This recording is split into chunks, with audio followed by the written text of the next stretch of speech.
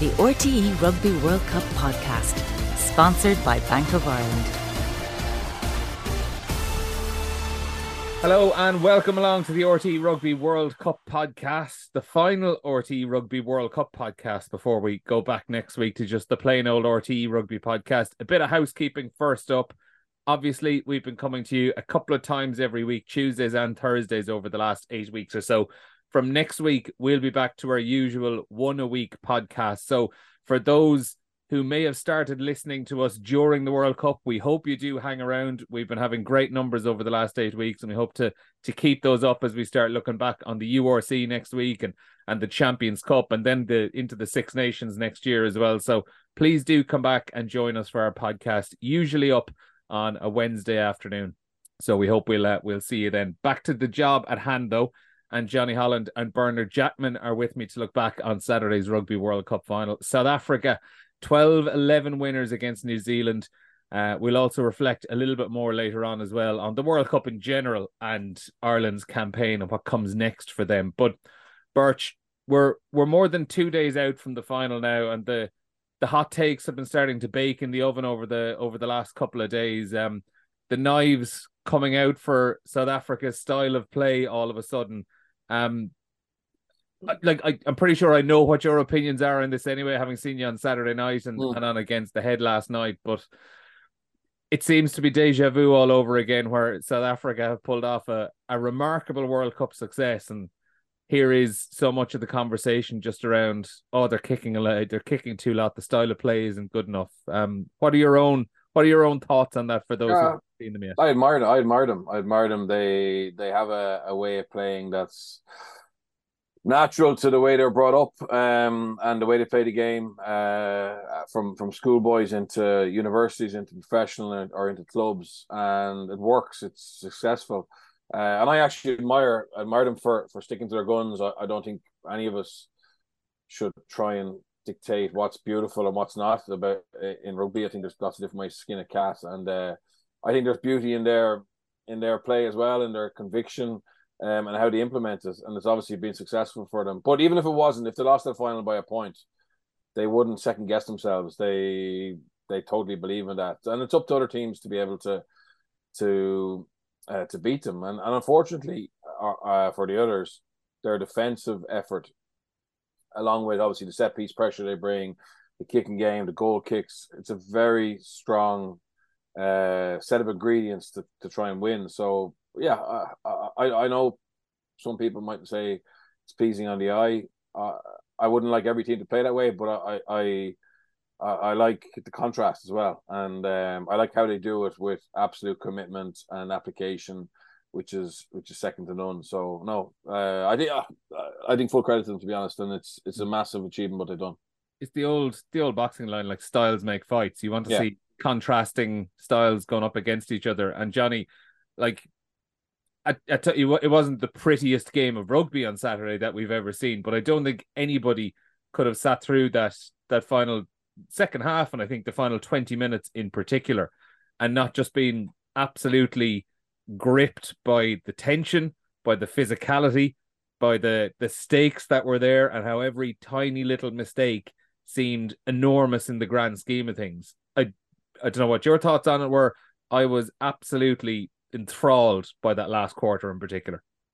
Well, I was too, and I think, like, you've said it there, that people give out about the style and everything else, but I'm like Bernard. I think there's a beauty of some form in there. I know I'm a former back and I'm an attack coach, but like, that's part of attack, knowing that you need a set piece, knowing that you need a kicking game, knowing when to kick the ball away. Like, I think the defense was so strong that they didn't actually really want to play with the ball that much. They wanted to play on transition attack, so there's a lot of clever plays in there from South Africa that people don't realize. And then, you think about teams that haven't gotten through the knockout stages very well, obviously Ireland included in that.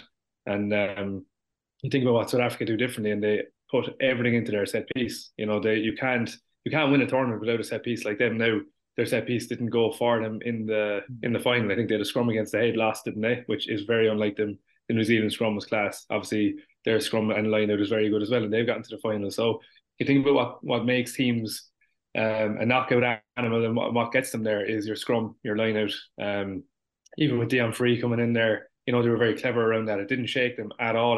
The first one I think he threw to the front of the lineup, just got out of there. Curtly Arnside had another fast lineup that I don't think they'd have taken in another game, but because Dion Free was on the pitch, they were prepared for things going against them. And I think that's the big difference in that, they're a big set piece team, but when the set piece goes against them, they're also prepared for that. They don't really freak out because, it's been so good. It's a bit of an outlier and they rely on the rest of their game. But their kicking game, Pollard 13 out of 13, their differences, like New Zealand didn't kick 100% in the final. And these are the big differences between the teams. But like there's an ingenuity in the way that South Africa play as well, and there's a braveness around what Rassie and Jack are doing, the way they defend. You won't see other teams defend like that and be comfortable with it. It's very much outside their the players and the defenders' comfort zones, but they just make it look so comfortable. Like, and it was one thing you mentioned there, obviously the set piece. And this day last week, I was on with BJ Botha and Mike McCarthy, and we were talking about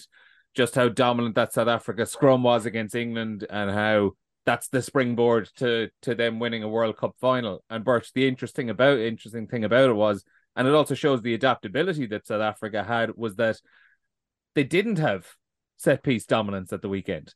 At the scrum, because they lost Bongi and Banambi early on, Dion Fourie came in after 3 minutes. And while the scrum went fine in the grand scheme of things, they didn't have a dominance there. At the line out, they lost 4 out of their 10 throws. So they had to find a different way to go about winning this game. It wasn't a case of getting themselves a scrum 40 metres out, milking a penalty and allowing Andre Pollard to kick it goal. They had to find different ways of doing it. Yeah, and that's what's most I admire most about them, is that probably going into the game, they probably felt, well, obviously when Bongi went off, it changed a little bit, but that they would have had set piece dominance. But and then to not actually have that, not be able to get those entries into the game through being able to milk a penalty in your own 22 off a scrum, not having a regular supply of line-out ball, they didn't miss a beat.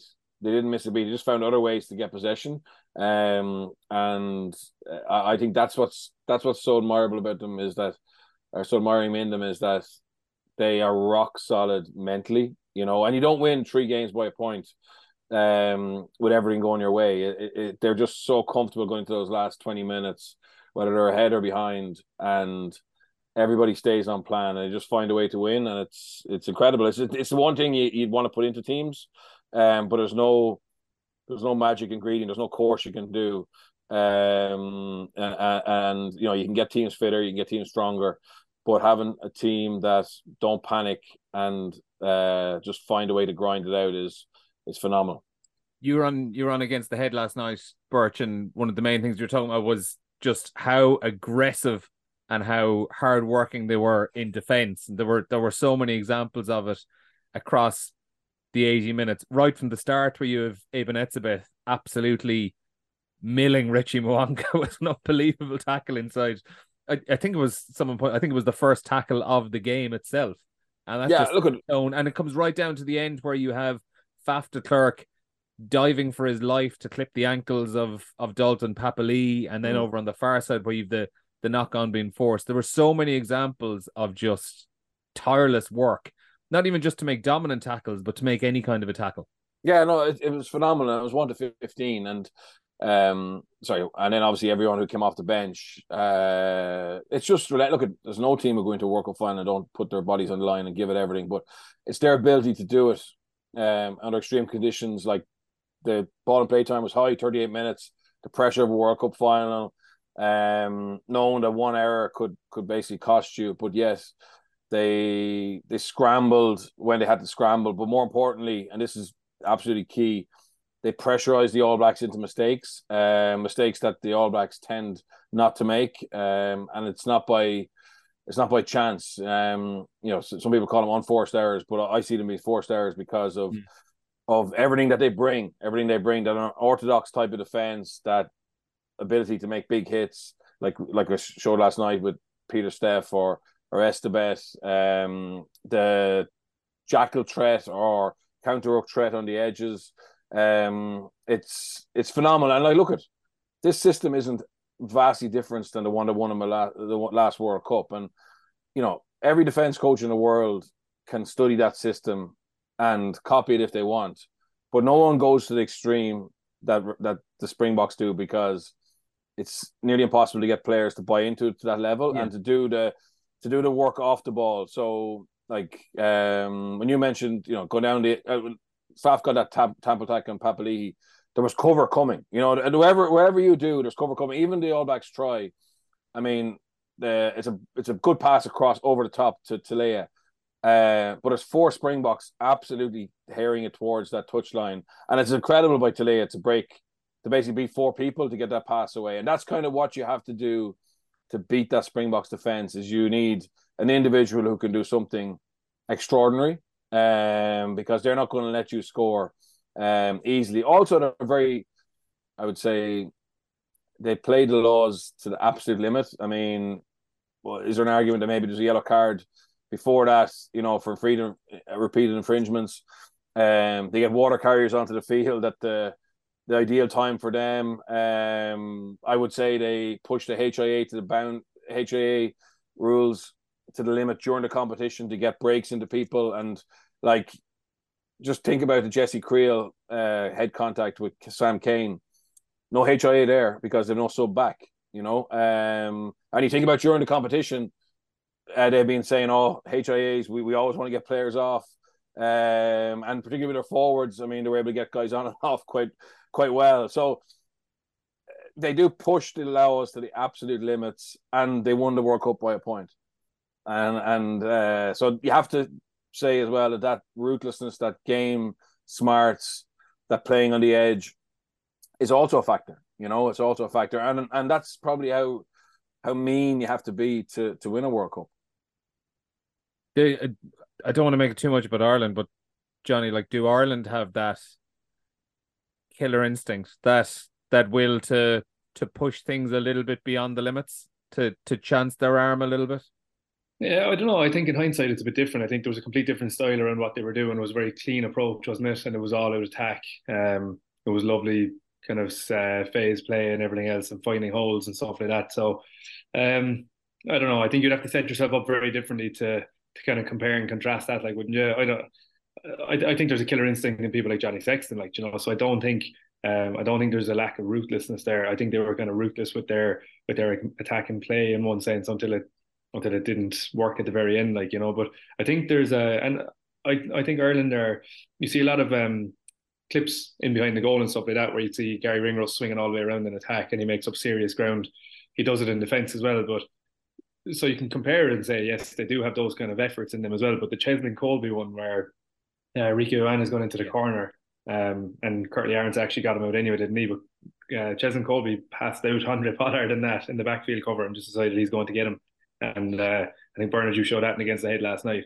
It's just an unbelievable clip of kind of desire. And I think the way South Africa bring their people into it and everything else, I don't think it's just kind of words. I think you can see the way they're celebrating and they're going touring South Africa and everything else. I think it does mean a lot to them, and you can see that coming out in their play. And I think Razzie has done that in all of his career. He just gives them kind of a higher power, a bigger reason to do the things that they do, and you find something extra mentally, like Bernard has kind of touched on. But I was disappointed in one part of their play. I think they did 3 or 4 drop goal attempts when they weren't on. Like the Andre Pollard one was possibly the right decision because of the time in the game and who he is, but I think there were some outrageous decisions from 50 meters with a wet pitch. There was 5 and 6 second ruck averages, wasn't there? Ruck speed averages. So there was nothing going on, and they decided to kick drop goals. I think Willemse had actually open field, or Cheslin Colby, I can't remember which one of them was, had open field in front of them for a counter attack to get into the opposition half, where they could buy their penalty through attack and play, or they can kill the game over there. But they decided to kick a goal, which I just didn't really agree with. I know one of them goes over and you think they're geniuses, but they were low percentage plays, so I was kind of disappointed with that part. But the rest of it, you have to absolutely commend. Like, yeah, I disagree, Johnny. I thought it was genius. Okay, I thought it was no, but it's them, and I'm flipping it, right. So they're and I look at, they were low percentage plays, absolutely, but I actually think as long as the ball went dead, which it did, except for the one that Pollard got blocked down on, which was actually, as you say, was actually ironically the best chance and the best guy to do it. I think that's absolutely soul destroying for the All Blacks, because effectively it burns the clock.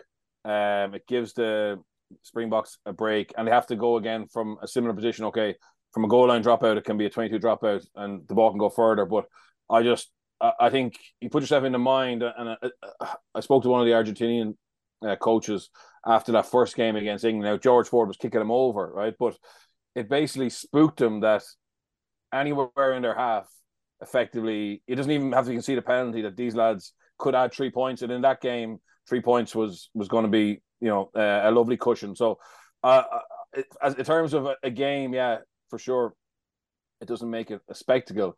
But I thought it was perfect game management by them, given they were ahead. But I agree there were low percentage shots, but I think they weren't thinking about that. They were thinking about the outcome would be that the All Blacks had to go back and basically go under the post again and come back out with a new plan. So I get that kind of feeling as well of like being able to score anywhere. So if you exit out of your own half no matter what, I understand that part. There's pressure building there that you wouldn't think about when you're looking at the game. Yeah. But I think there's also, when you get an easy trot from someone like Obi or Willemse into at least 10-meter line, they're already in their own half anyway without the ball. So I do get it. I think the 100 Pollard one, because he got blocked down, actually put them under serious pressure. It was Peter Smith-Tide actually made a huge hit there, didn't he? So funnily enough, that was the best one, like you said. But yeah, the other ones, I get that as well. It's a different way of looking at the game from their eyes, and that's what we're so that's what we don't understand when you look at the game through South African lenses. It's different, like, with the way Radley and Jack think. It's absolutely completely abstract and different. But I think they could have burnt the clock in a different way too. But sure, just to go full circle on my point around that gamesmanship, like. I don't think every team now needs to go, oh, let's be South Africa, because you can't do it. You just need to find out. You need to find out what way is going to win your World Cup in 4 years' time. Now, South Africa have been able to have a similar type plan, and with a lot of the same players, to be fair. And it's worked by the tiniest of margins. But that's not necessarily going to be the way the next World Cup's going to be won. And that's the challenge, Neil. So I don't think we all need to become cynical and try and really push the laws to the edge. What we were doing was a very effective way of playing, and we only barely came up short. And who's to say we wouldn't have beaten, wouldn't have won a final? But the reality is, it's not about what won this World Cup; it's about what will win the next one. Is the key. You mentioned obviously earlier on, Birch, 3 1-point wins in a row in the knockout stage. So if you combine it all together, South Africa had the toughest pool. If Ireland and Scotland, certainly by the world rankings anyway, it was the toughest pool in the World Cup. They then had the hosts in the quarterfinal, beat them by 1 point. They had England, the only Northern Hemisphere team who've won a World Cup, in the semi-final, beat them by a point, and they had the 3-time winners, the All Blacks, in the final, beat them by 1 point. Stuart Farmer, who's a brilliant rugby statistician, pointed out yesterday, or it might have been the day before, it's the first time since England in 1937 that a men's test side have won 3 games in a row by 1 single point, which just shows how remarkable a run that is. All of those things considered, Jonny, I might go to you first. All of those things considered, is this the best World Cup win out of the 10 we've seen? Yeah, I'm not old enough to see all 10 of them. But no, I think it's remarkable. It's absolutely remarkable what they did. And like, you look back at 2019, they lost their first pool game and they went down and won it. In this, they lost to Ireland, and you think you could get spooked. And Bernard said there that this was, maybe this isn't the way to win the next World Cup. But, I thought this year was the year where France and Ireland, New Zealand to a degree, but not as much. I thought they were going to move the ball around and kind of kill this way of playing, but South Africa showed that it's still knockout rugby and you can still win it their way, and they have done that. I think the way they've done it, losing to Ireland, who were world number 1 at the time, and then going through the rest of it, France were unbelievable in that game. That was probably the best match of the tournament, was it? I think it was anyway. And to do it just repeatedly, they didn't run out of steam. I think they were, possibly getting there by the end of the final, running out of small bit of steam, but they actually just closed off the game to a degree. If they had to go and win it again, I think they might have had another gear. I think it's been, I suppose I can't say objectively that it's the best one ever, but as far as I can remember, it definitely is. Birch? Yeah, I think it is. And you look at what they've done, I don't think any team has had such a hard path to it. Don Lennon last night was being at every final, I think, was saying for him it's probably the second best final in itself, because I don't know, some people are saying it was a crap final, but I don't get that. No, I know, but like, I trust his judgment, having been at them all, and he said '95 will probably never be matched because of the Mandela and underdog status and the first World Cup back for South Africa. But he thought Saturday night was up there and probably second. So I said I trust his judgment. Yeah. But like obviously the style is a very subjective thing, and I get some people might find watching that kind of rugby a little bit boring. But what's really, really impressive about it, and it was the words you used, Jonny, as well a couple of minutes ago, they did it their way. If you look at nearly everything they've done over the last couple of months, from selection, whether it was going back to August and picking their squad, where they had 2 hookers and played most of the World Cup with 1 out-and-out hooker. They had 4 scrum halves and only used 1 in the final. They obviously 7-1 was a talking point the whole way through it. There were so many things that they did throughout the last couple of months that no other sides are doing. And it's very, very impressive to plough that kind of lone furrow and be the one standing out and making so many bold calls and having the balls to stand over it at the end of the day. I think that's the best part of it, because I haven't seen a 7-1 before that. I don't think. I haven't paid much attention to it anyway. It might have been there, right? I think once or twice it was discussed around this preparation. But even standing over something like that, you're completely on your own, vulnerable as a coach. I think anyone that's coached would understand this more than people just kind of throwing it out there. Replacing a hooker with an out half when you've only one other hooker. I think Dion Free is the unsung hero of the whole thing. The way he didn't flinch. Bern, as you said there, that they didn't flinch in general. I think he didn't flinch. He was unbelievable. Just got on with his job. And yeah, they absolutely did it their own way. But I think even Razzie can do all that, put himself in the limelight. People waiting to cut him down. Like, he's putting his English bulldog on his Twitter when they're playing against England. Just kind of getting that out there. Putting Bongi and Manambi as his header on Twitter, on X. He kind of messes with things as well on top of that like he really puts himself out there, as well as the tactical stuff. But people will talk about creativity, and they think it's a backline play or a breakout from a lineout. His creativity around rugby is unbelievable. All the while actually sticking to what makes rugby union. So like scrum, lineout, maul, lineout defence, their actual defence, kicking at goal. They're all the things that makes rugby union its own variation. It's not league, or it's not touch or throw the ball around, so like they've done it by the absolute fundamentals of rugby union, but in their own creative way. And I think it's to put yourself in the limelight like that and actually go and back it up and win it is unbelievable from a coaching perspective, but from the whole group. To be fair, they were all bought into it, and that's his and Jack's biggest strength, I think. And I think there's a bit of they complement each other to a degree. You can't have all the Razzie without Jack. It just wouldn't work, Yeah, and that's what's going to be really interesting, Birch, is to see how Jack Nienaber, how he acts and how he coaches and how he goes about things when Razzie isn't there. We see all the mad selections, and I think a lot of us kind of assume maybe that it's Razzie Erasmus making these calls because he is a bit of an eccentric character, but there has to be a bit of Nienaber in there as well, in the innovation and the creativity and making some of those interesting calls.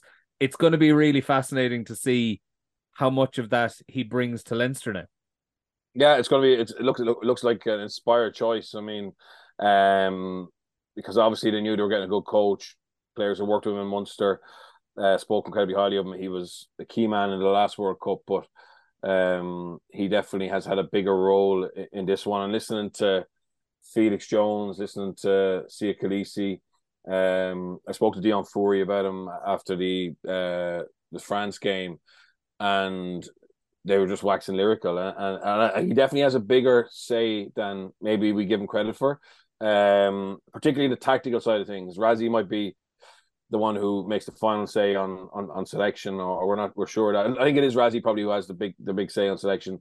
I think Jack is always very respectful for Razzie in terms of what he's done for him, in terms of bringing him from being a physio to being head coach of a country that won back-to-back World Cups. But by all accounts, he is absolutely obsessive about the game. Bobby Skinstad was telling me that when he got physio back in the day, he'd be rubbing his hamstring and he'd actually have the TV on looking at defensive sets. And he wasn't even the defense coach, and apparently when he tries to sell something to the team in the box, he always says, I've seen this before, because he reckons the game actually, while it's evolving, it kind of goes around in circles. So things that worked 20 years ago or were tried 20 years ago kind of come back in combined with something else. So like that Leinster dressing room, let's be honest, it must be crying out for that new voice now, with Stuart obviously having gone, and let's failing really to get those trophies that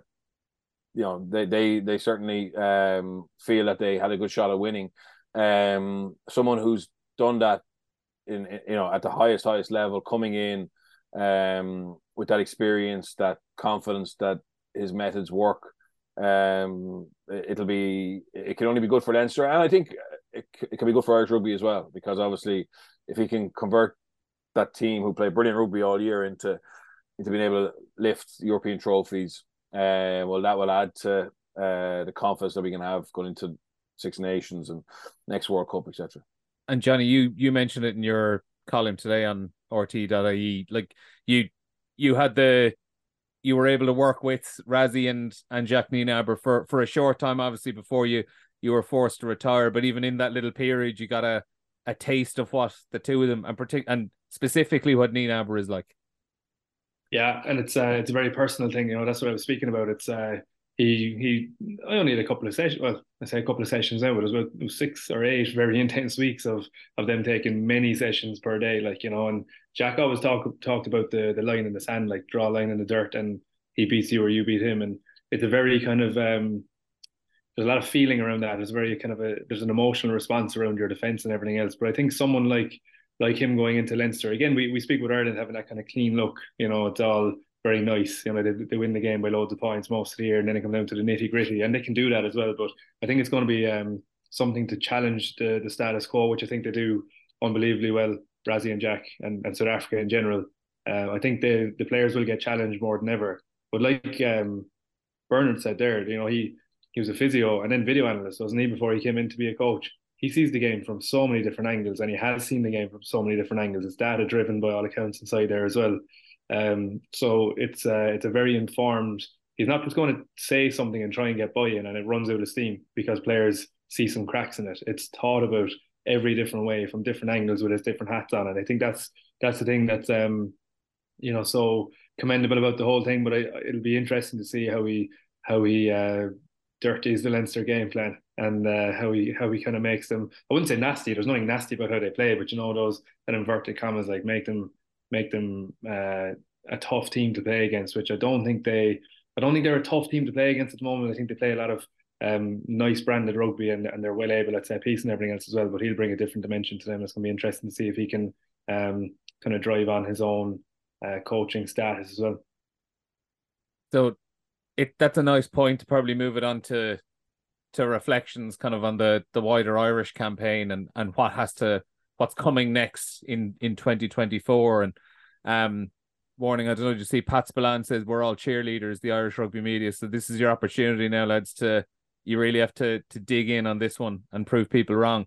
On Ireland, what are the priority positions going into 2024 that need to be fixed? And I think out half obviously probably don't even need to speak about it, because it is going to, like, Johnny Sexton isn't here anymore.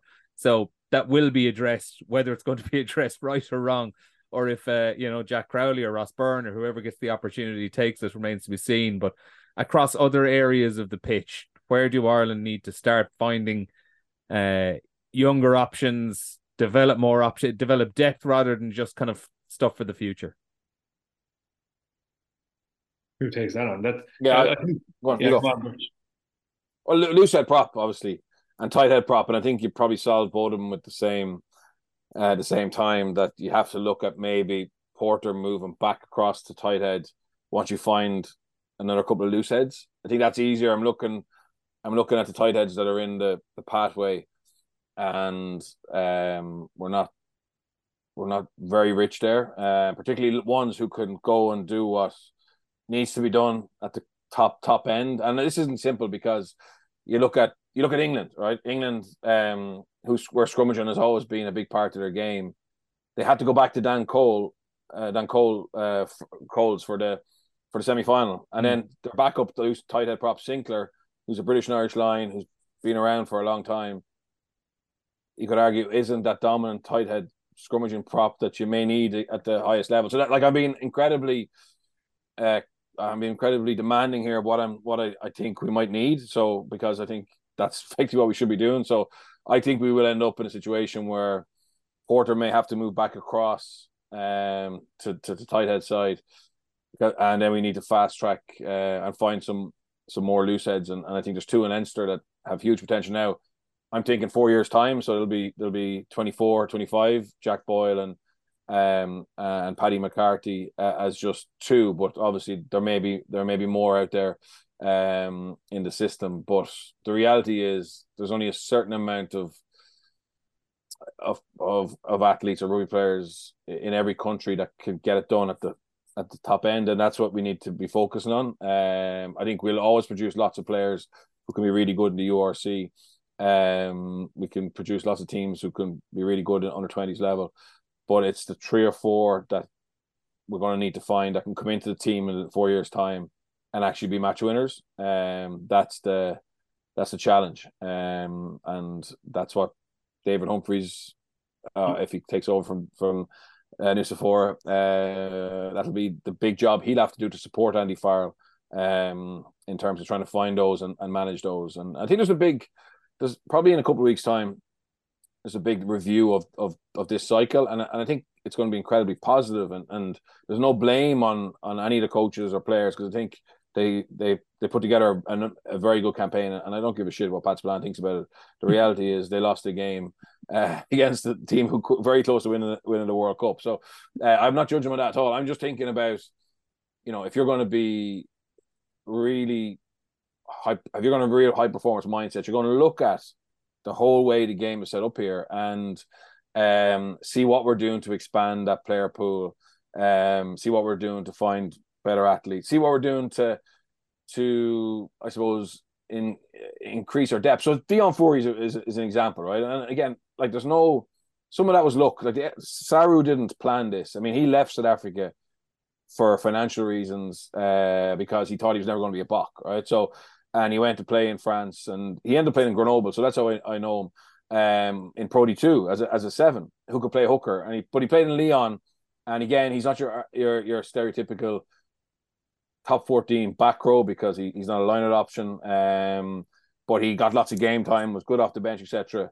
And he ended up coming back to South Africa, probably just because he could. I know, because his time in France was done, and the Stormers contract was a way of reintegrating back.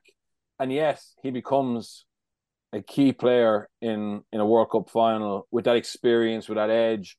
And you heard Jack Nienaber talk about him. He's known him since he was 20 and believed in his character, and he becomes captain for a few minutes when C is in the bench, right? So and their demographic is players in Japan, and some people said, oh, how can you go to Japan and come back and be at the level required to win a World Cup? Well, maybe it's perfect. Maybe that's absolutely perfect for 2 seasons, and the All Blacks have done it plenty of time with guys taking sabbaticals. And also, I think, and I'm getting quite broad here, but is it better for our youngsters to go, right? But to be managed by their RFU and find them opportunities to play in different leagues and different competition if they're being blocked in a province? Because I actually don't really agree with moving players from one province to another that much. I think it's nice to be a Munster man playing for Munster, or a Leinster man playing for Leinster, or a Connacht man playing for Connacht where you can, or Ulster man. I think you want to have a high percentage of those. So I'm not in favour of just getting the Leinster Academy and sending them all over the place. But I think we can be better. I think we can be better at actually increasing our player pool by getting some players off our wage bill, right, here, which allows a youngster to play, right? A youngster to play who has the quality. So suddenly in 4 years' time, you may have 15 more players to pick from, but also you have players who maybe pick up valuable experience abroad and ideas and come back with those ideas, because we kind of give Razzie and Jack unbelievable credit, and they deserve it. But you can be sure that Faf de Klerk is picking up stuff, when he's played away. Mossert, Quagga Smith, all Dean Vermeulen having been in Ulster, like all these guys coming back into the pot for a period of time can be actually quite exciting as well, So there's the whole cohesion, which we obviously have, and everything's perfect and we can do camps whenever we want. But there's other ways to look at it as well, that maybe we have to look at. And maybe they'll draw a line through them and say, no, that won't work for us, which is absolutely fine. But we probably do need to have that review where we look at everything. And I said, it's different from the normal World Cup review, which I think we just said, oh, that was wrong. Oh, we did too much S&C, or we got a selection wrong, or whatever. Whereas I think all that stuff will be pretty right. It's what we can do as a country to try and equip ourselves or whoever the coach is next time, to have a better player pool in terms of depth, but try and find those 3 or 4 players who can make a difference. That's Johnny, there's an interesting point in there on like what Bert was saying, where if you look at South Africa and you've so many different rugby cultures that end up coming together into the Springbok team when guys have been away, whether it's in France or Ireland or England or Japan even, and eventually they come back around. And a lot of people might want to see Irish rugby completely open their doors and allow players go off to France or England and still be selected. There will be others that don't want to see that happening because they want to see the best players playing in Ireland. Is there a sweet spot somewhere in the middle where, I don't know, some people have mentioned, the RFU investing or buying London Irish, for example, and that seems a bit far-fetched considering the losses that are in the Premiership, and you're kind of chucking good money after bad. But is there potential there, some way to form a strategic partnership with 1 or 2 clubs in England or France, where there is a kind of or even down in New Zealand, like having players down in Super Rugby in New Zealand or Australia, where they're getting the opportunity to go down there, and there's an understanding that, a player is there might be a 2-year loan option or a 12-month loan, and someone can go down and experience game time, and if their path is potentially blocked in Ireland, and still have the opportunity of coming back, and for the IRFU to still have some control over their development. Yeah, I hadn't really thought about it too deeply until Bernard went into that, and it actually makes a lot of sense. Neither did I, to be totally honest. This is back in the beer mat stuff here. Yeah, but when we can leave it to another week if you want. No, John Ryan is a perfect example of that. I know he was at the later end of his career, and I don't know how you manage it when there's someone up and coming and they might get into the system a little bit faster if they stay and all the rest of it. But I played with John. I was messaging him a small bit, but not a whole lot. And like, you just get the idea that you think about things very differently when you're inside in the same system all the time. Even when you're an injured player. When I was injured, I didn't go into any meetings with Munster. You just don't go into them anymore. And you actually look at the game very differently. You look at your own games at the weekend, and you're kind of going, why are we running that? And you see different teams kind of doing something different because you're just out of that system a small bit more. And I think obviously that gets accentuated when you're actually away somewhere and you get different learnings from different people. I think the hard part there is the control over it, so if you have it very strategically aligned, will the other countries play ball because they know what you're doing and you're getting a lot out of them? Or how do you manage those players? Who has control over them? When do they come back? Do they miss opportunities and someone jumps them in their own province all of a sudden? Because there are, I wouldn't say bolters, but there are players that just get opportunities, 1-2 injuries, and all of a sudden they're in. So you do want to make your own leagues and country as strong as possible, but I definitely think there's something in there if they can find some way to control that. But going back to what do we need to do going into the next World Cup? I think I had a very very critical kind of thought around it. Like I think it goes back to the fact that this was the massive opportunity, the best Irish team to go into a World Cup, and they fell short just about. And we can, that can be looked at kind of softly and no criticism. But for me, when I looked through that team and I was thinking about who would replace, Tadhg Furlong and who would replace Johnny Sexton, one is obviously wide open. Like, we don't know. Jack Crowley obviously came from nowhere to be his backup all of a sudden. People will talk about Sam Prendergast, but there's probably someone else out there at the moment that could well be that next Jack Crowley by the next World Cup. So we actually don't even know where that player pool is at the moment. But when you think about the influence that, James Lowe, Mac Hansen have had, Bundy Aki, Johnny Sexton, you think about like the strength and depth that you had at second row, despite James Ryan getting injured for the crucial one. I think he would have added massively to it. It's very hard to see a stronger squad than that, no matter how well rugby goes in the next 4 years for Ireland. I know Lou said you'd like to have had more game time into Killer, maybe another option at Lou said, another option at tight head, like Bernard has said. You'd like to replay it again and see if a younger out half had come on and just throwing the cat amongst the pigeons and see where you land. Possibly you don't land in the right spot, but it's very, very hard to see Ireland being stronger than that. And that's where you kind of come out of, you come out of writing about it for the whole World Cup cycle, and you're heading into another one. I don't have those answers, and I don't know. It looks like an uphill challenge to get a stronger squad than that. But that's why the likes of Andy Farrell and maybe David Humphreys are in those positions, because they maybe can see it, but it's an uphill challenge to replace some of the players at the moment. And as well, I don't know how long Peter O'Mahony has left, but within all these players that play lovely rugby and play very effective stuff, you have to have the dog inside there as well. Very intelligent rugby player, by the way, very intelligent at set piece, but having that mindset in around the team as well, very, very hard to replace these people. And I think that's the massive challenge. What's going to get to the next World Cup even better than this group? Because we thought they were mentally rock solid with Andy Farrell. We thought we had more depth than ever, and all of a sudden we're still falling short. So it's going to be a real challenge. But there are some key positions, like Bernard has said, that we just need to get even stronger at. It just isn't strong enough to go and win a World Cup against teams that have a set piece that are going to rock the whole tournament. As Jonny said there, Birch, like we thought we had more depth than ever, but is the issue that we didn't trust the depth or didn't use the depth? Like Andy Farrell has spoken in the last couple of years about how you need 50 players to win a Rugby World Cup, and he's gone to great lengths to try and develop that with extra games in New Zealand, A matches against in the RDS last year, the Emerging Ireland Tour. But still, when it came down to it, like he's given the opportunities to develop the players, but when it came down to it in the crunch situations in the World Cup, there was a reluctance to use them and to trust them in the moment and to see whether they sank or swam. And you look at, bring it back to South Africa, you look at South Africa and against Ireland, Eben Etzebeth goes off after, I know he had been carrying a knock, but he went off very, very early in the first half. In the World Cup final, he goes off after 58 minutes. And either John Klein or R.G. Snyman came on. I can't remember which one came on for him or Mostert. If Eben Etzebeth was Irish, he's playing 80 minutes probably, isn't he? Yeah. Well, we didn't have the players. So Farrell has done as much as he can. But no, but also as well, like you look at someone like Jean Klein, he's not a proven test player, but Rassie Erasmus and Jacques Nienaber trusted him to go in and do that. Yeah, he's different. You know what you're going to get with John Klein, and full credit to him. And he has had a big role in South Africa winning the World Cup. But I think he's.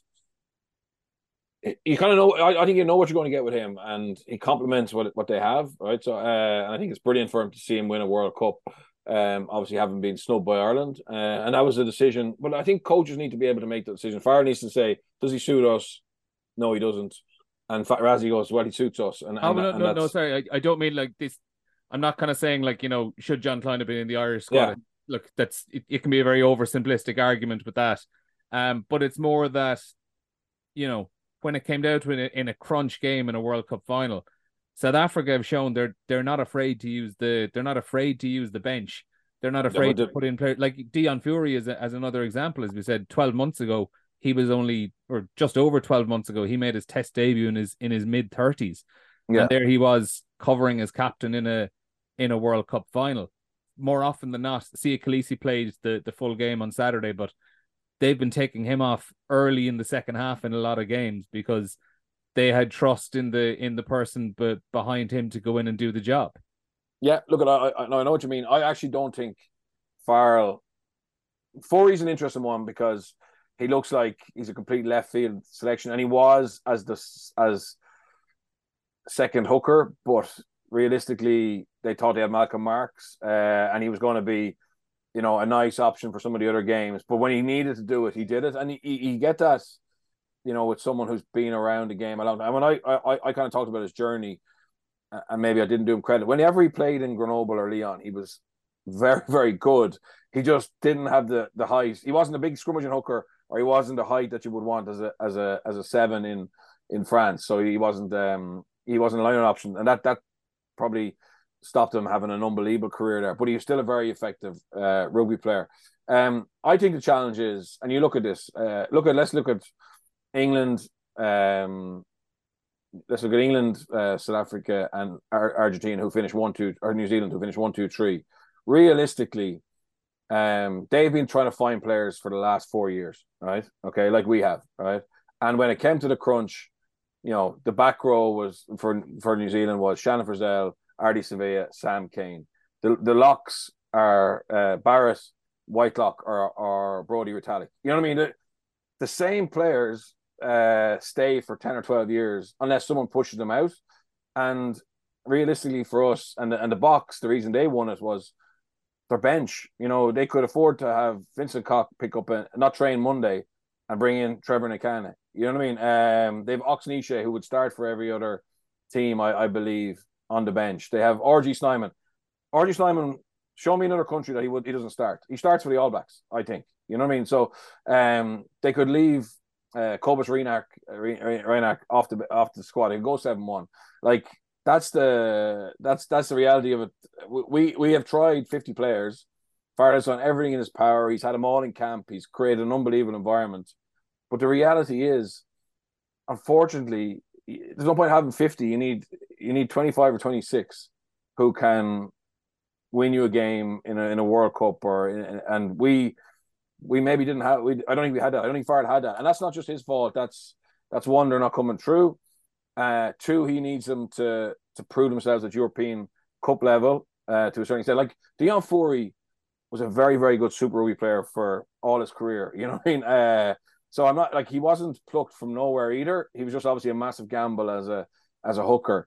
But again, I think if Malcolm Marx is fit, that never happens. It's Bongi and it's Malcolm Marx starting and Bongi coming on, or vice versa. So and they would have found a way to get Pollard out there. Pollard would have, one of those nines would have been injured at training, and so Pollard was coming. But again, how they played that and how, like, I think you try that in any other country and player, or you take Libok off after 31 minutes, you know, there's a sense of distrust between the management and the players. Like, there wasn't a peep out of anybody. You know what I mean? You look at some of the celebrations of the Boks, like, just when you see some of the players that you forget about who were in that 33-man squad, who got very little game time, but that was the way, and everybody bought into it. So look at, yeah, I'm big on at the moment. My big thing is, we don't need to produce 70, 80 players. We need to produce 25, 26 who can interchange, can start or come on, and are good enough to beat the All Blacks or South Africa or France in a knockout game. That's the challenge. And that's not that, like, Jesus, I'm not saying it's easy or anyone made any mistakes in the last 4 years, but that's something that we need to try and make sure we do everything in our power to make certain we give ourselves the best possible opportunity of doing for the next one. No, just one thing on that. Go ahead, Jonny. The Jesse Creel resurrection was unbelievable. Like, he won't get the credit either. When you look back at the World Cup, you know, you think about other people, but when you break it down and some of the analysis the lads have done and some of the defensive closing that he's done on transition and things like that, he was always such a good athlete. You see the shape of him as well. Like, he's an unbelievable athlete. But Lukhanyo was the kind of face of their last World Cup win, wasn't he? And everything that he did in transition and defence. And sure, they just didn't need to bring him back. Like, I know he struggled with his own injuries and form and everything else. They just didn't need to actually force him in the way they did with Andre Pollard because of what Jesse Creel has done. So there's a couple of unsung heroes within that as well. I'm sure they'll be massively respected within the group, but give it a month and people won't remember what they did in the World Cup. I think he'll be one of them, so you need to mark that down. He was class for them all tournament. Yeah, definitely an unsung hero. Final couple of minutes, and I'm trying to finish this up because people might notice I'm leaning more and more to my side here as we're going on. The sun is creeping through the window and it's starting to blind me. This is what I look like if I sit straight in front of the camera. To wrap it all up, guys, from HE, on a nice positive note, your abiding memory of Rugby World Cup 2023. Memory, goodness. I think what he's thinking about it. I did last night. So for me, it was Portugal, Fiji. Tier twos have struggled in general. A lot of hammerings, but Portugal built all the way through and got that win at the end. So for me, it was seeing Samuel Marquez kick that conversion to win it for them in the celebration afterwards.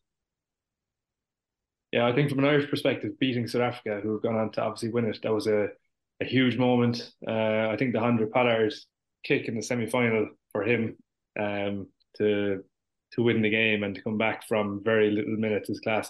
I was thinking about a couple of moments, and Bernard took that Portugal Fiji one, Fiji Australia one. They're going to be the ones that everyone's talking about. I think they've been class. From Ireland's perspective, unfortunately, you're talking about beating South Africa in a pool game, you know, which isn't exactly where we want to be. But they have beaten the back-to-back World Cup winners. And I think the 38 phase slog, obviously it's a New Zealand positive and an Irish negative, but to go that close down to the wire in a knockout game, you talk about how we're too light on them, but like they gave us something different going into this World Cup. Absolute expectation. The bandwagon was strong. The expectation was high. They still gave us something. To some of the games that I've been most nervous about watching rugby in the last couple of years, I don't really get like that around the international team. I don't know, since playing maybe or whatever else it is, but I got fully back into it and they gave us a lot. There's loads of memories in there, but I think Andre Pollard kicking goals has to be up there too. Sticking through with your fellow kickers. For me, it's just anything to do with Pool C. Pretty much every game in that pool was just a mad ride from start to finish. So more of that, please. Even if the draw was as lopsided as we've been complaining about. Fellas, thanks a million for joining us this morning, and thanks for the last few weeks. It's been a hell of a shift across all these podcasts, and hopefully we'll have you on again talking URC in the next few weeks. A reminder, Leinster against Edinburgh and Munster Dragons is a URC doubleheader on RT2 and RT Player this Saturday. Also on Saturday night then, you have Connacht taking on Ulster at the Sports Ground, and we will have a reaction to all of that next week on the RT Rugby podcast from next Wednesday. So do join us then. Fellas, thanks a million. Thank you. See ya.